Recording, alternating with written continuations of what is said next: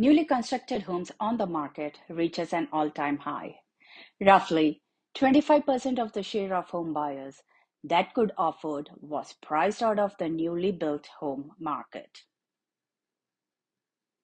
This is because of the rising home demand from the buyers, supply chain issues, and the increase in the mortgage rates in the later half of the 2021 played a pivotal role in the affordability of purchasing a new home.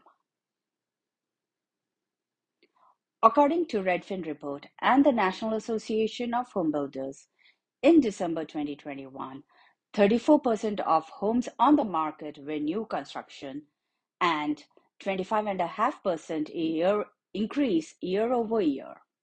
At the same time, 70% of the household cannot afford a median priced new home in their area. You, as a seller, my friend, need to attract right buyers. You need a qualified professional to guide you through selling your home every step of the way, from marketing to the close of your home and in between. My information is down below. Call me, text me, drop me an email. Together, we can come up with a plan to sell your home for the top dollar in the shortest amount of time. Ciao.